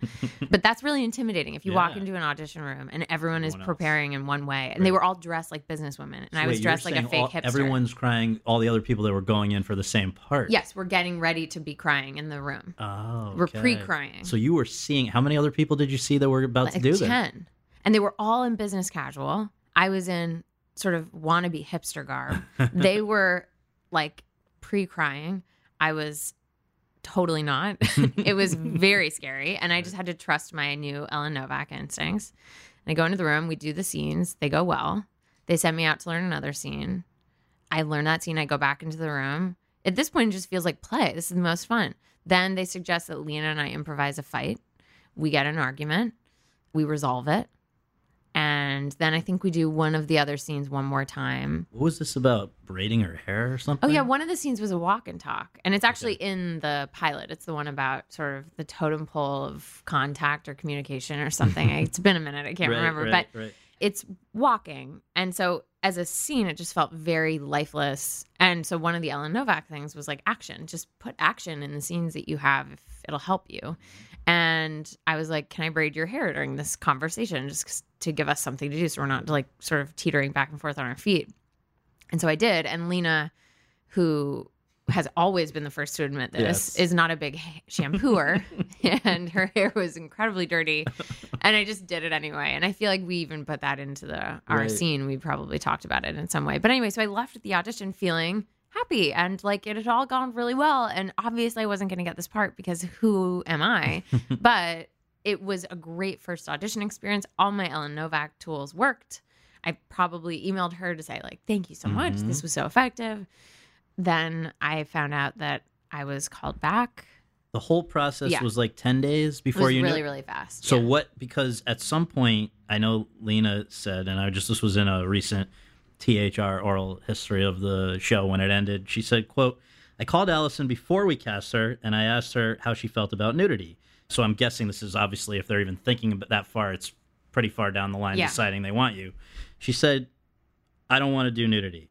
I was like, we have to get back to you. I'm going to be naked. People are going to be naked. That's a big part of what this show is. She told us she wasn't scared of sex. She just didn't want to show her vagina or nipples or her butt, and she never did, close quote. So that, once you guys resolved that little issue, then it was a go? So when I look back on this, I just think, what was I thinking? But also, thank God. So at this point, there wasn't a callback so much as there were tests with the network, and there weren't even really tests as much as it was a rehearsal in front of executives. And at that point, I had already signed my contract. So between my initial audition to when I flew to New York to test, at some point in there, 7-year classic, although we didn't quite make it. No. I was like, Lena, we signed for 7. We can do another one. And she was like, nope, it's 6. It's got to be 6. Right. But so at some point in between that, the conversation around nudity took place. And they were like, well, you have to sign this nudity rider because it's an HBO show. And I was like, no. Knowing that you might be jeopardizing the whole shebang. I don't know what. I knew nothing at this point. Just assume I don't know anything about what I'm doing. Right. I just was operating on the advice. At this point, I had lived in LA long enough to enlist the support of family, friends, and stuff like that. And among them, I was incredibly lucky to know Rita Wilson and Tom Hanks pretty well. And they were my real champions. Tom once told me that the times you say no are much more impactful than the times you say yes. Rita was the one saying, like, stick to your guns. I've never done nudity. If this is something you're uncomfortable about in a kind of elemental way, do not second guess yourself. Don't fall to sort of peer pressure in that way. So I just said no. And I'm sure my agents doing their job were like, you could lose this part if you don't sign the nudity rider. Right. What I didn't know is that they really needed to cast a Marnie. Right. And so I'm sure what they thought was, she will fall in love with the culture of our show. She'll want to get in on the action. Of course she'll do nudity. And jokes on them because I never did. Then eventually the contract was signed. I flew to New York to do the test, which was just a rehearsal with everybody. And we were off to the races. So at that point when you signed up, still at that point, only there's going to be 3 girls, right? Not 4. Yes, 3 girls and a zany cousin named Shoshana. So Shoshana, because of Zasha, grew into a bigger part. They just liked her. Yeah, totally. And a lot of people, again, were having trouble finding Shosh. And then Zasha was on set somewhere in, I think, Vermont or Maine. And just like a missile, just completely killed it. And so they elevated it to a regular. Well, I guess let's go back a second, though. So when you find out you've got this part and it's for HBO and it's, I guess not many people knew who Lena was yet or what the show might be. But at that point, I think it was more known for being associated with Judd than for Lena, right? At the outset, maybe. Probably. But like, it must have seemed like still like a very big deal. How did you my celebrate? God. Like, what was the reaction? I mean, so a couple of things. One, at the premiere party for Boardwalk Empire months earlier, I ran into Richard Plepler, who runs HBO, and I reminded him that I was graduating soon. And I asked what they had coming up. And he said, well, we have this one show with Lena Dunham, but it's too dirty and raunchy for you. And so I constantly teased him about that because it turns out it wasn't. Right. And they really tried Right. to make it too raunchy and dirty for me, but they did not succeed. So that was very funny to look back on. I think people were kind of aware that it was like a young Sex and the City thing. But the way the business is set up is for no satisfaction to happen ever. Because, okay, so you get called to test. They could always fire you rather than signing you. You get signed to the pilot. They could always recast you after the pilot, or the pilot doesn't get picked up. The pilot gets picked up. They could still fire you. Or they just make your part terrible and then they fire you after a season. Or they don't pick up the first season. Or, you know, whatever, it gets panned. So one of the things that Rita taught me early on was to celebrate things as they happened or I'd lose my mind. Right. And that has been incredibly important because it's not really set. People knock on wood more in this business than anyone else. I'm still doing it about Get Out, even though the jury is pretty much out on it. It's life is almost over insofar as we have anything to do with it as actors in it. But it's just the way you're wired. So I was so psyched. And thank God Rita told me to do this because otherwise that excitement, I would not have let it live with me. I would have fought it because it felt scary and like, oh, I can't get too excited about this because it might not happen. And also helpful was that I met my now husband after we filmed the pilot when we were waiting to hear if it got picked up. So he was kind of along for that whole ride. And he was also encouraging of like, be psyched. This is great. Right. You're 22. This is insane. Right. Whose life is this, you know? So that was great. But yes, it was really exciting. And to my friends and family that I had been telling since I was 3 years old that I was going to be an actress, this was both a relief and a shock. They were so relieved that I was going to conceivably be making my living as an actress, and shocked that it happened this way and so quickly that by Thanksgiving I had something to talk about. Right. They were sure that Thanksgivings for years and years to come. I was going to say. Let's just remind people. So you graduate in June 2010. Yeah. And Girls goes on, not on the air because it's cable, but goes out on the cable. What are we talking? 2012. It premieres, like but April 2012. So we're not even 2 years after graduating. Yeah, but I got cast in the pilot, I think November 2010. Oh my God. So it's like really like you haven't had one holiday where people are saying, well, what are you going to do with your life? Yes. I avoided that. I mean, they still try. There are a lot of mathematicians in my family who probably thumb their nose at what I do for a living. That's amazing. Well, yeah. So from the outset, were you able to figure out some sort of guiding rule about approaching this character? Marnie, we are told, is someone who likes rules and yet wants to go into the art world where that is not consistent with that. She has been described as polished but angst-ridden. A lot of conflicting things here. So I want to ask you how you decided, or if you even could have some sort of philosophy about how you're going to play it, or you had to just wait as things came along. And then part B, the only other person I've ever heard of with the name Marnie is the character played by Tippi Hedren in exactly. Alfred Hitchcock's 1964 movie with that name, who has been described as having, quote, severe psychological issues when it comes to men, close quote. Is that purely a coincidence? That seems very sexist. I'm sure it was written by a sexist. I'm sure it was written by a sexist. I'm sure she's just a woman. Yes. I actually don't know where the name came from. I don't know that Lena is a big Hitchcock fan. I'm not sure. I love it. And I think it has had a slight increase in popularity since the show. But in terms of the actual character, I fought it a little bit. When I first started playing Marnie, we were very similar. And so anything that seemed like an indictment on her character really hurt because it was also an indictment on my character. Over time, it got much easier because the further apart we became, the more self-aware I became, the more I grew up as a person and sort of became comfortable in my own skin, the less it hurt to make fun of Marnie or for people to laugh at things that I didn't know were funny. Right. A great example of this is in the first season, I believe in the third episode, I masturbated for the first time on camera in a bathroom at an art opening. And I'm 22. Maybe I'm 23 at this point. Right. I'd never done anything sexual in nature on camera. Oh, no, that's not true. I had done a sex scene already, but this was, this is a big deal. Yeah. Sex by yourself on camera is a big deal. You have family and it's a whole thing. And so I was really nervous. Lena and I had like a whole meeting to discuss what she was picturing and what she wanted it to look like, and how to achieve it without being naked was also a thing. So then I finished shooting the scene, feeling pretty pleased with myself, feeling like I had done justice to this moment. And I walked past Eileen Landris, our incredible, wonderful producer. And I said, "What do you think?" And she goes, "Hilarious," and just keeps walking. And I was like, "Hilarious? That wasn't supposed to be funny. That was like a serious grown-up acting moment. What are you doing? That wasn't funny." It just crushed me. And I thought, what is funny about masturbating in an art gallery opening bathroom? My God. And of course, everything about that is funny, but I couldn't see it because it was too close. Right. So with time, it got a lot easier. There were a million little moments, but basically my philosophy was it's all on the page. Just don't do anything at all. Don't act at all. Just say the words and be present. And that's most of the job. But you do with Marnie, I had to lean into the abhorrent, cringier sides of her because that's where the comedy came from. And pretty much by season 2, we had parted ways. And the gulf only grew with time as I continued to mature as someone raised by my parents, and she continued to mature as someone raised by her parents. Right. When Girls first came out, I remember, it's not that long ago, that it definitely caused a big commotion. Sue Nagel, who I guess ran HBO at that time, recently told THR, quote, "There had never been a show that had skewed that young or that had been about people that age at HBO. The feeling had been that the HBO viewer was much older and more affluent, and they wanted to see the shows about their experience," close quote.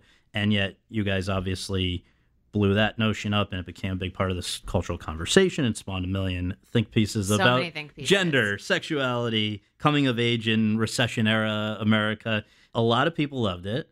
There were also, as you know, some people who didn't. What? And I'm sorry to break, but like this whole concept of hate watching, it's such a lie. but like, did it start? Life is far too short. That's what I'm thinking. And I also wonder, like, you have nothing better to do than watch and tweet about something you're not enjoying. So you guys, you had it on both ends. You had people that thought you were like the second coming, and you had people that thought, and in some ways they thought you were the second coming of Sex and the City, or the filling a void that they had. And then you have assholes. So when did you first start to feel that people were watching the show? It must have changed your life a little bit. And then also these extreme reactions. Well, that's where that 4 years in college really came in handy, because it meant that I was very aware of the fact that there was nothing mean anyone could say that I hadn't already thought of. And there's actually a line like that in Girls, where it's like, you can't say anything mean to me that I haven't thought about myself, which is very true. And especially the older you get, only when you're young are you kind of shocked by these revelations from mean things that bullies say to you. When you're your own bully, but you also are kind of fine with yourself, it doesn't hurt as much. So that was, plus I trusted Lena's vision. I trusted absolutely what she was saying. To this day, I mean, I rewatched an episode called American Bitch that I've been thinking about a lot in the wake of this kind of Me Too Time's Up movement. She constantly does this. Like, life will just be going on, and then suddenly you'll have a flashback to an episode of Girls, and you have to go back and watch it, and you realize how prescient it was. And if you rewatch that episode from last season, it really is, in so many ways, shockingly like a fortune teller doing an episode of television. But anyway, so I was very confident about that, and I loved doing my job. And my family was supportive of it, and Ricky was supportive of it, and all my friends liked it and watched it electively. They weren't watching it because I was on it. As the years went by, they continued to watch it, even though they could fully get away with not watching it at that point. And that little clump of people that constitutes my universe was then and continues to really be the only barometer I need. And as long as we're all cool with each other, I'm good. And the approval of the outside, I think in large part because the success of Girls and the sort of getting recognized outside, all of it increased slowly, gradually, manageably. My life is totally great and manageable. I will never complain about, like, I ride the subway all the time to no issue whatsoever. Sometimes people ask for a photo. It's always lovely. And it is such a pleasure. And it happened gradually enough that I wasn't shocked into this new realm. It just slowly became my new reality. But that core of people and existence remained pretty fixed and still does to this day, and made all of that much easier. Like all of the people saying, this is a terrible show, whatever. Everyone on it is terrible. No one thought we were acting at all, which was so deeply insulting. Because you have said that, and I think Lena's said this, that there's sort of, even just in people's career trajectory since Girls, some of the guys who were associated with it, Adam Driver in particular, has had wonderful opportunities come pretty quickly and taken advantage of it, and good for him. But there's almost throughout the show, there was an assumption that maybe has continued to some extent afterwards that the women were just playing themselves. Yeah. And earlier when I said don't act at all, I was like, oh God, I'm just playing into this. But what I just mean is that don't like give a Shakespearean monologue performance in this show. It wouldn't work right. But it is hard to play. It was hard to play Marnie. It required a lot of work on my part. It's very hard to describe what that work was, but it wasn't a documentary. I wasn't being myself. And it's a compliment when people think you're being yourself, because it means that the performance is natural enough to fool people into thinking that that's the case. It also means that people are like, well, I guess that's what she can do. Right. So we'll just send her versions of that. Right. We'll send her versions of Marnie. And it wasn't, honestly, until I did Peter Pan, but it wasn't until the script for Get Out came along that someone actually saw the potential of using that against an audience. We're about to Get Out, and I want to really dive into that. But I think the interesting thing that I wondered about Get Out, clearly Jordan had his reasons for why you were perfect for the part, because you come, as you've said, with sort of this preconceived notion of what, people associate you with Marnie, people associate you with maybe whiteness or whatever. Definitely whiteness. So that was daughter of a journalist, Connecticut, Yale, all of it. You can trust it's her, all right? Useful. So that was serving his purpose. Yes. For your purposes, could there be anything better to blow up the notion that you're playing yourself than a character who initially feeds that idea, playing me? Yeah, and then blows that up. Yes, exactly. I mean, it was an absolute dream synergistic moment of casting where it was exactly what I needed. And I held out. I love movies so much that I would be damned before taking a role in a movie that in any way could jeopardize my love for what I did for a living. Because most people, if they can, will take when they're starting to get momentum in a career like you were once Girls was taking off, you use your hiatus to go and do a movie or whatever. And people were saying, well, so surely Allison wants to do a movie. Why hasn't this happened yet? Desperate to do them. Either I didn't get parts that I wanted, or I was getting offered parts that I didn't want, or the timing didn't work out because I was on Girls. But regardless, I was lucky enough to have what I often referred to as my day job as Marnie on Girls. So I had the luxury financially and just sort of stability wise to be selective. And so I used that, and I allowed myself to really be thoughtful about what this first movie was. And none of the things I was sent, for the most part, dealt with what was happening, the sort of social fabric of our country in at all the same way that Get Out did. And none of them asked me to stretch myself in the same way. It was just so unique. It was total kismet and a highlight of my life. I just actually found an early email between me and Jordan. It was like September of 2015, I think. He was sending me a new draft, and then I saw I was looking for another email from him. I saw an email of Daniel Kaluuya's audition. Like, I think this is the guy. What do you think? And it's just crazy to look back on our whole journey together. Yeah. Just to go back for 1 second to the sort of evolution of somebody's perception in the business, I want to ask you, early on, even in magazine articles or whatever, you were Brian Williams' daughter, right? Oh, God. Yeah, I remember there was one magazine where my name wasn't even on the cover. It was just, I was someone's daughter. Well, so I guess, and that was in some ways, that conversation was maybe a little bit perpetuated by the fact that then with Girls, all four of you had a well-known parent or multiple parents, and people started harping on that a little bit. But obviously, when the show broke out, I think that probably started to recede. When did, in your memory, the Brian Williams' daughter prefix fade away and you became seen as your own person? What a good question. I think it has a half-life, definitely. Yeah. For example, I avoid being overtly political to this day because people will ascribe my beliefs to, of course, since I'm just a woman after all, my beliefs must come from my father. I'm almost 30, and of course everything I know comes from daddy. But no, I'm serious. If I were to come out strongly in one way politically, people would definitely get mad at him for it, and he would pay the price for it. So there is this inextricable kind of umbilical cord career-wise between the two of us. And it's something that I've now been watching my brother deal with, and it's even more direct because it's broadcasting. Right. But in the beginning, I was really annoyed by it. And that magazine cover was the ridiculous. Peak of my annoyance. Yeah. That was insulting. And you wouldn't want to share which magazine that No, was. I wouldn't, but you'll be able to figure it out. It was horrifying. But over time, I started to think, I'm really grateful that this person I love him. We're incredibly close. I'm proud of him. It's not as bad as if we were estranged and didn't talk to each other. And, I didn't get along with him. I felt really fortunate. And we talked constantly every day, all day. And so it was something that I sort of pivoted into, yes, he's a great guy. That's not what my career is about. Can we please go back to talking about my job? And that's kind of the arc that a lot of these interviews took. And then slowly over time, I think as I'd say probably 3 or 4 years, but still, a friend of mine once told me, you don't realize how big the country is until 7 years into your career, you're still sitting down and telling your origin story. And it's true. Yeah. And I'll probably be doing it for another 10 because it's a big world and you reintroduce yourself to it constantly. Right. And part of that for me is who my parents are. And it is the case for everybody, but there's like a weird asterisk next to my dad that makes it a longer story than some.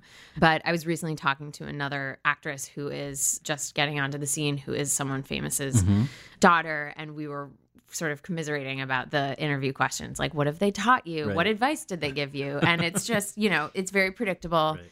They have to ask. And of course, we're fortunate to be close to our parents. You have to be grateful and express that. But it does step beside the point of you are your own person. You're a professional actor. And it's a lot harder to be taken seriously as an actor when people just see you as reflections of your parents. And I think that played into the girls thing. Although the narrative that we all were given our roles because of who our parents are is hilarious. Yeah. I mean, that's just, if our business worked that way with that much nepotism in it, it would just crater. There'd be no shows of quality on television at all. You still have to be good at your job. And I've heard people can choose to believe what they want, but supposedly Lena didn't even know that Sasha was... she thought you pronounced her name Zosiah Momay. She thought she was French. That's not a joke. And once you get to know Lena, that seems even less like a joke. It's totally plausible.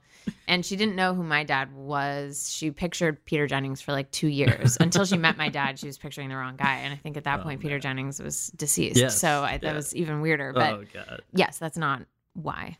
As we're now dealing with the transition from the end of Girls leading into the beginning of Get Out is like there's this period here where I guess how did you feel with the way you left the character, the way the show ended with Girls, and then what was the immediate outlook when for the first day you're not bound to the show that you've been a part of for however many years? It's really scary. It's really scary. And it was even scarier looking at it from coming down the pike. Like it was very intimidating. This idea that I'd had emotionally the safety blanket of at Thanksgiving, I'd have an answer to that question. Right. What are you up to? Well, of course, we're promoting this latest season of Girls, and then in the spring we'll start shooting again. It was this very reliable wheel that I was on. It was repetitive and consistent and comforting, and it allowed me the space to be creative in other ways, and it gave me permission to be selective. But I knew that permission was on a timer. That was all of my careful avoiding movies that I wasn't going to be proud of was about to go completely to shit when, after not being on Girls for 6 years or something, I'd have to just say, okay, I have to do something. Right.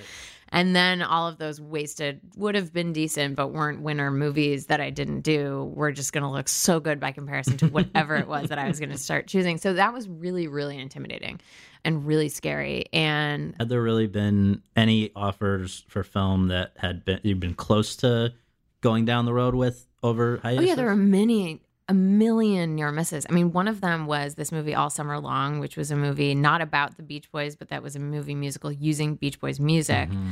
And that movie fell through, but my auditions for that got me Peter Pan. Okay. There are a million stories like that where it's just these weird near misses because it was the same producers as Peter Pan. That's Satan and Marin, or they were? Yeah. So they had been producing this other movie, seeing a million videos of me at my laptop singing, and they just thought like, oh, okay, fine, we'll just cast her as Peter Pan. I'm sure she could do it. That was the first thing outside of Girls? Outside of, I did some episodes of The League and The Mindy Project, which were shows that I had friends associated with, and those were early in my Girls career, and then took a long break and then played Peter Pan. And that, just to remind people, this is live on NBC. 3 hours. Chris Walken. Yeah. So not everyone would have had the guts, balls, whatever, to do that. Was it a tough call? I mean, again, it comes back to the childhood, I guess, in some way. Yeah, it was instant. I didn't have to think about it. No, not for a second. Not for a second. And you knew what a lot of people in the public did not know, which is that you can sing. Yeah, but I didn't know I could sing as an ageless British boy who was also flying and sword fighting. And I mean, there were a lot of things I didn't know. I didn't know how to do. I'd never done stage combat. I'd never flown. I'd never had to sing a song while I was wearing a harness. I'd never tried to dance while wearing a harness or do anything in a harness. Right. I don't think that's TMI. I just hadn't spent much time in harnesses. So there was a lot I didn't know. What I did know was that I had to do it. I had to do it. It was like a tip of the hat to that little girl who got me here. The girl who was obsessed with Peter Pan, who didn't want to grow up. I broke her rules and I grew up, and I shouldn't have. And this was kind of my way of apologizing to her, but also reassuring her that even though I look like I grew up from the outside, I'd still play dress up for a living. So I didn't really. The amazing thing, though, is that more so, I think, than Girls, the thing that led to Get Out was Peter Pan. Yeah, Jordan talks about this all the time because it doesn't make much sense. But I think there were a couple of things. One, Peter Pan isn't going to. He's a mischievous, ageless boy. He's not going to lie to you about being a white supremacist who kills people. And additionally, there's a kind of, only afterwards when I was kind of thinking back on it after it was over, because it was such an intense process, so much fun doing Peter Pan, such hard work for like 3 or 4 months, all day, every day. It was my life. And when it was over, I looked back on it thinking, oh my God, that was really risky. Something could have gone so badly. I could have messed up in 1,000 different ways. In every scene.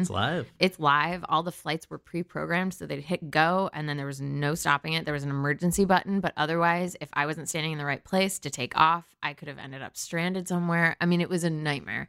But afterwards, I looked back on it, and I thought, wow, that was really, I guess I wasn't scared of that. It didn't feel scary to me, but it was the kind of challenge I really liked. And Jordan saw that. He was like, oh, she is willing to do this, and didn't seem very cowed by it. I guess she'll do kind of anything. And at that point, when you first heard from Jordan, I don't know if you would have had time during the run of Girls to have even watched Key and Peele. Did you know who Jordan Peele was? You did? Yes. Are you kidding? I mean, Girls we filmed for just over 3 months every summer. It was not like, I wasn't on a lot in LA kind of thing. It was, yes, I love Key and Peele. So I just worship their stuff. First hear from him?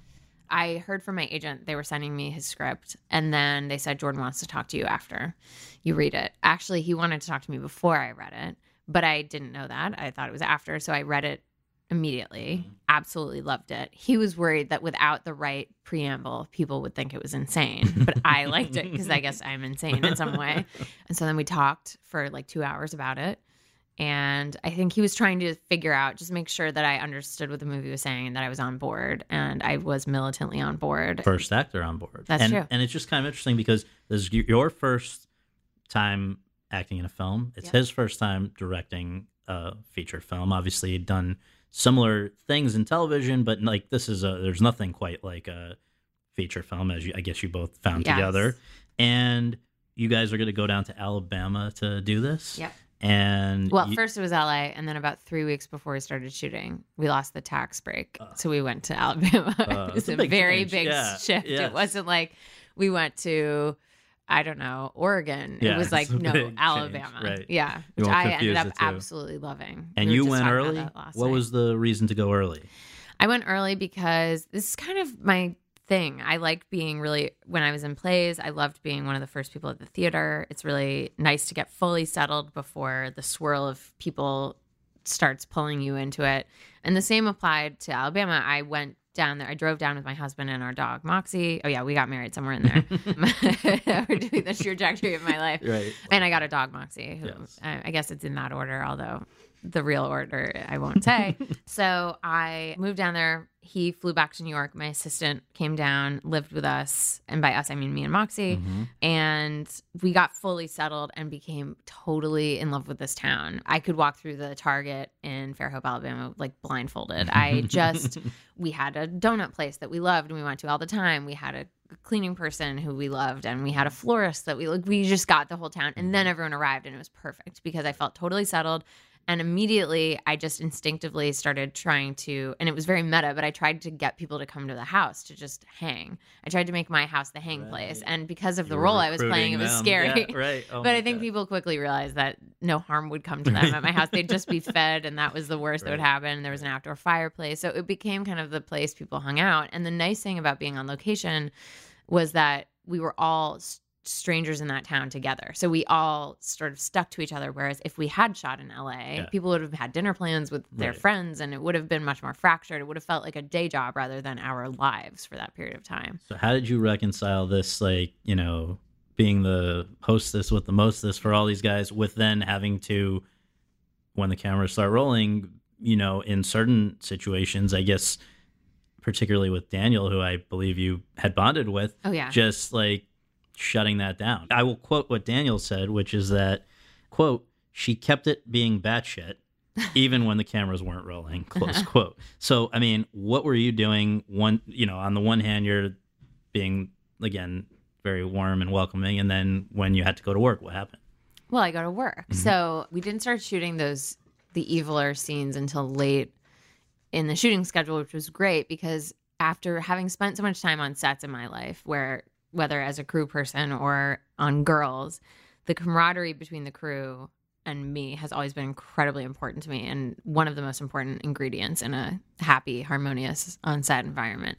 So it was very important to me that I became close with everybody prior to playing Roro as we came to know her. Right, because also in my preparation for her, it became clear to me that I'd need to be by myself because it's so against type. She's so quiet and calculated and evil and removed that I knew I would have to physically be removed from everybody else. And that was very strange to me. Usually the minute they say cut, I'm talking to people, joking with people, and then I can go right back into it. But when you're playing someone like her, especially someone who hates Daniel Kaluuya that much, which is impossible for me to affect for very long, I had to be totally by myself. So there's a ton of photos of me just like standing on that road where I eventually die and so many other people die, and in my warming coat with my headphones on, just like looking down at the ground. And it's incredibly creepy, but I was just listening to the most angry music I could think of and trying to stay in the zone because it's tricky. You've fallen in love with this entire group of people. You're living with them basically. And it's hard to look at every single one of them as disposable. I had to be able to look at Daniel Kaluuya and not think, I hate you, I hate you, I hate you. Think, you're nothing. You're worthless. You're a body. You're just a disposable body, certainly with a disposable brain. And that's hard.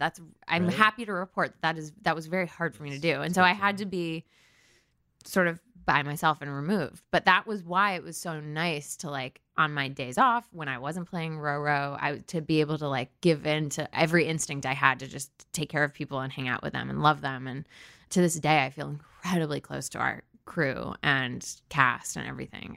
That's been one of the real pleasures of this experience, is being able to see so much of each other. Yeah. I guess this is as good a time as any to ask you about the scene that undoubtedly secured your MTV Movie Award nomination for Best Villain. This is the one where you are, of course, up in your room, sitting, eating Fruit Loops, drinking milk through a straw, listening to I've Had the Time of My Life, and searching for NCAA prospects to add to your wall of conquests. That is some demonic shit. Sure is. And how was that scene for you?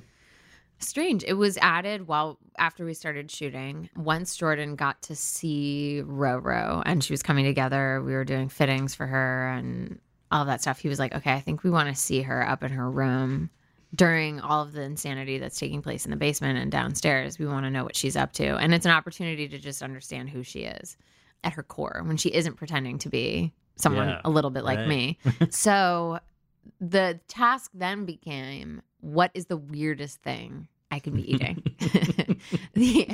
There's so many things about that shot that I absolutely love. I love how meticulous all of her clothing is and how androgynous and strange. And I love her posture, and I love that immediately after he's put into the sunken place mentally and then also put downstairs, she frames all of those photos that she so evilly left out, just with the door cracked open in case he wanted to find them, just because she likes torturing them at the end. Right. I love that she hung them back up. I love that she had a little tray on her bed, and that she is finicky enough to not want to eat cereal like a normal person. And how much of this is you suggesting things versus already scripted? It was a full conversation. Yeah. I remember sitting at craft services with Jordan, between takes on something and just shouting snack ideas at each other and trying to come up with it. Like, black and white cookie is too literal, but maybe donuts are just weird enough and all of this stuff. But eventually he came up with the idea of Fruit Loops and milk separately. And then I came up with the idea of the tiny bites and the sort of doing things in threes, the sort of OCD control. Is that nice though, to have another actor directing you maybe being receptive in that way? He's an incredible. I mean, I'm so spoiled now from these writer directors who have something to prove and are obsessed with this one idea they have and executing it well, because they cannot do anything else until they've finished executing this. And Lena was like that when Girls started, and Jordan was like this when Get Out started. And it is my favorite working relationship because, first of all, it's one-stop shopping in terms of the writer and the director. It's one person. There's an authority on the subject matter. And the other thing is, especially if they also act, which is the case with Jordan and Lena, they're not precious about things. And when they are, you take it seriously. So it's incredibly collaborative. And then when they put their foot down, you're like, okay, all right. That your word is the law.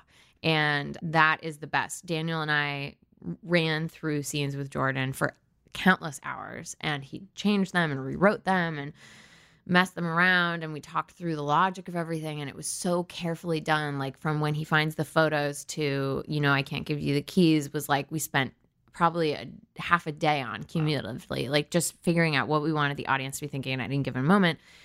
And for a director who's also shot listing and getting assemblies back from the edit and doing the million things that a director does, to give us that much time and attention is really unique. And I think only comes, there are some really special directors who can intuit that, but if you're also an actor, you know what that means to your actors, and you'll get a better performance out of them if you have that kind of rapport. And Jordan and I had that from the very beginning. He'd send me drafts, I'd send him ideas, and it was this exchange that took place through shooting and into post. And Daniel fit right into that. We have very similar kind of training background, stage and improv, basically. And he was on Skins, I was on Girls. It was a very formative early experience. And so it just became this very happy, easy, cohesive working thing. And I used it to surprise Jordan, actually, on his birthday. We developed this whole ruse by which I was going to have him come to my house with Daniel to rehearse the makeout scene, because I was a little bit uncomfortable being in my underwear and I wanted to work through it. The fact that he wasn't like, what? You're on Girls was he completely fell for it. Right. And I got him to come to the house, and the whole cast and crew was in there. That's and so surprised nice. him. But I was like, why didn't this send up red flags? I'm on a show where mostly we just have sex. And if you're wearing your underwear, you're lucky. It's a fully dressed sex scene. This is not. Oh, that's great. But so he was that willing that I was able to use it as a surprise mechanism. Great. So Get Out, which cost just $4.5 million. Yeah. Comes out the weekend of last year's Oscars. Yeah. And just typically no man's land for movies. Right. And also Logan came out a week people later. In the business, I don't think it took them even a while to catch up, because to a large extent, as you're maybe seeing this season, people get a little infatuated with this time of year, the whole awards process. A lot of people do. And I think they play catch up. And usually there's not much that's worth playing catch up, about that comes out on Oscar weekend in February. But in this case, you guys opened number one at the box office, made a fortune, great reviews to the extent that it ended up being at 99% on Rotten Tomatoes, the best reviewed film of 2017. So for you, I'm sure the weekend was not something, you paid very close attention to that opening weekend. What was the first time you saw the movie, and what was that like for you to see yourself on the big screen for the first time, and in a movie that, against all odds, took off like a rocket? This was what we were all working towards. And I think this is probably what everyone on every movie is working towards, which is what's so strange, is what is the difference between that working and not working. There's so many ingredients. And I remember when I read the script, I thought this is an incredibly special movie, and it done right could be very, very impactful and big.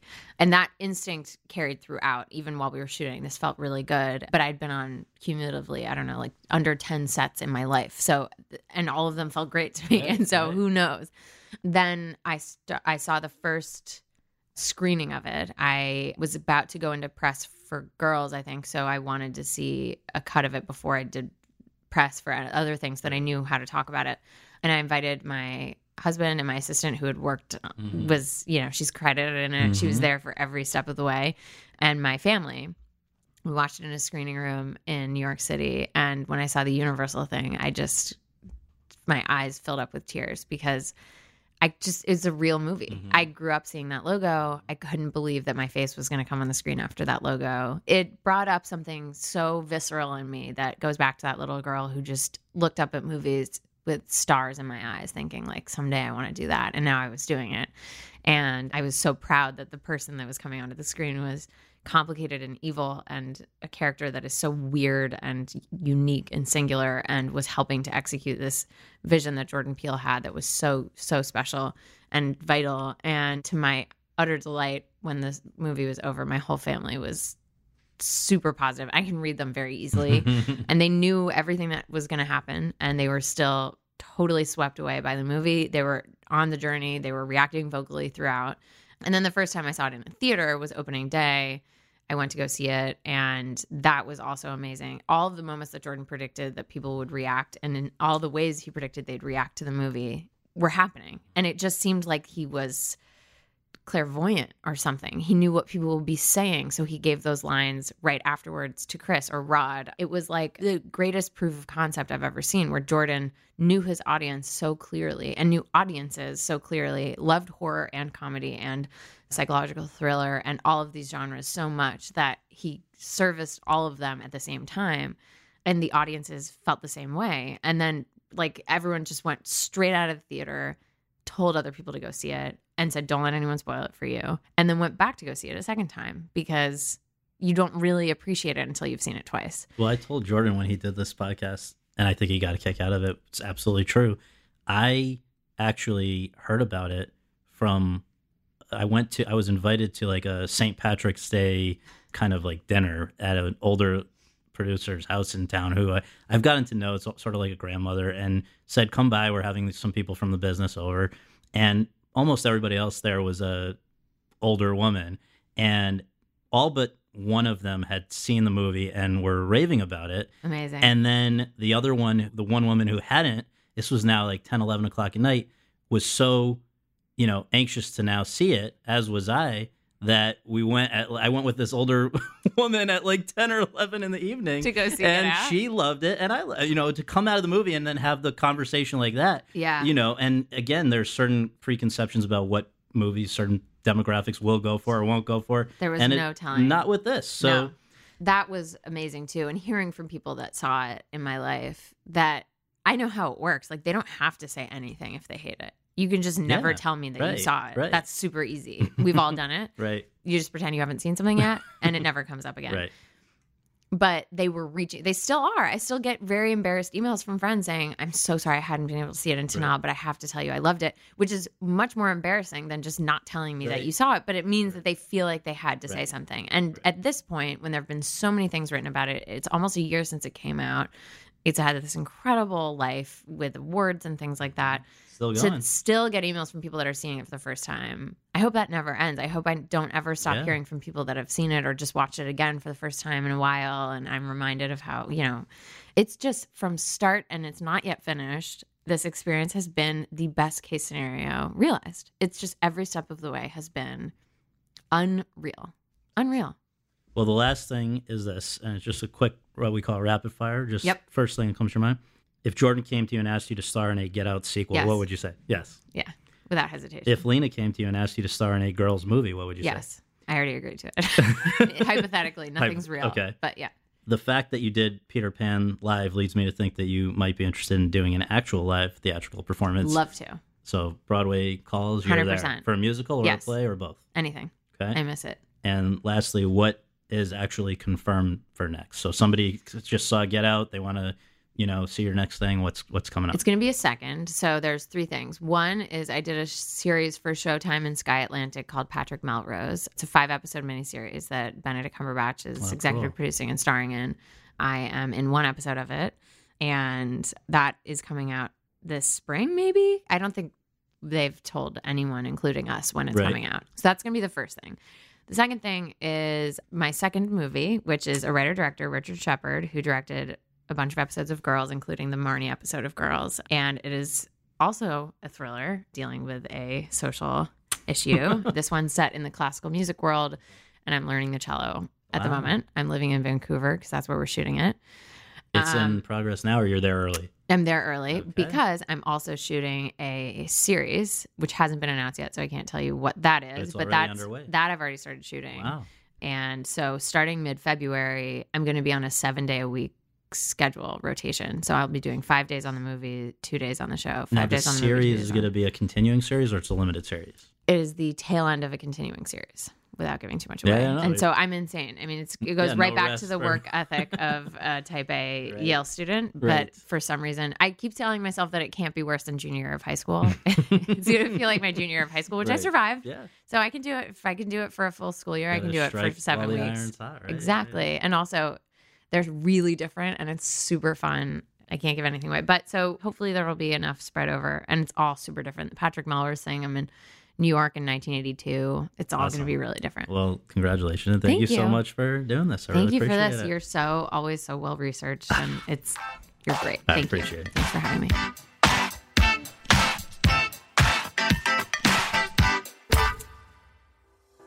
Thanks very much for tuning in to Awards Chatter. We really appreciate you taking the time to do that, and would really appreciate you taking a minute more to subscribe to our podcast for free on iTunes or your podcast app, and to leave us a rating as well. If you have any questions, comments, or concerns, you can reach me via Twitter at twitter.com/Scott Feinberg. And you can follow all of my coverage between episodes at thr.com/The Race. Until next time, thanks for joining us. America. We are endowed by our Creator with certain unalienable rights: life, liberty, and the pursuit of happiness. At Grand Canyon University, we believe in equal opportunity, and the American dream starts with purpose. To serve others in ways that promote human flourishing and create a ripple effect of transformation for generations to come. Find your purpose at Grand Canyon University. Private, Christian, affordable. Visit gcu.edu.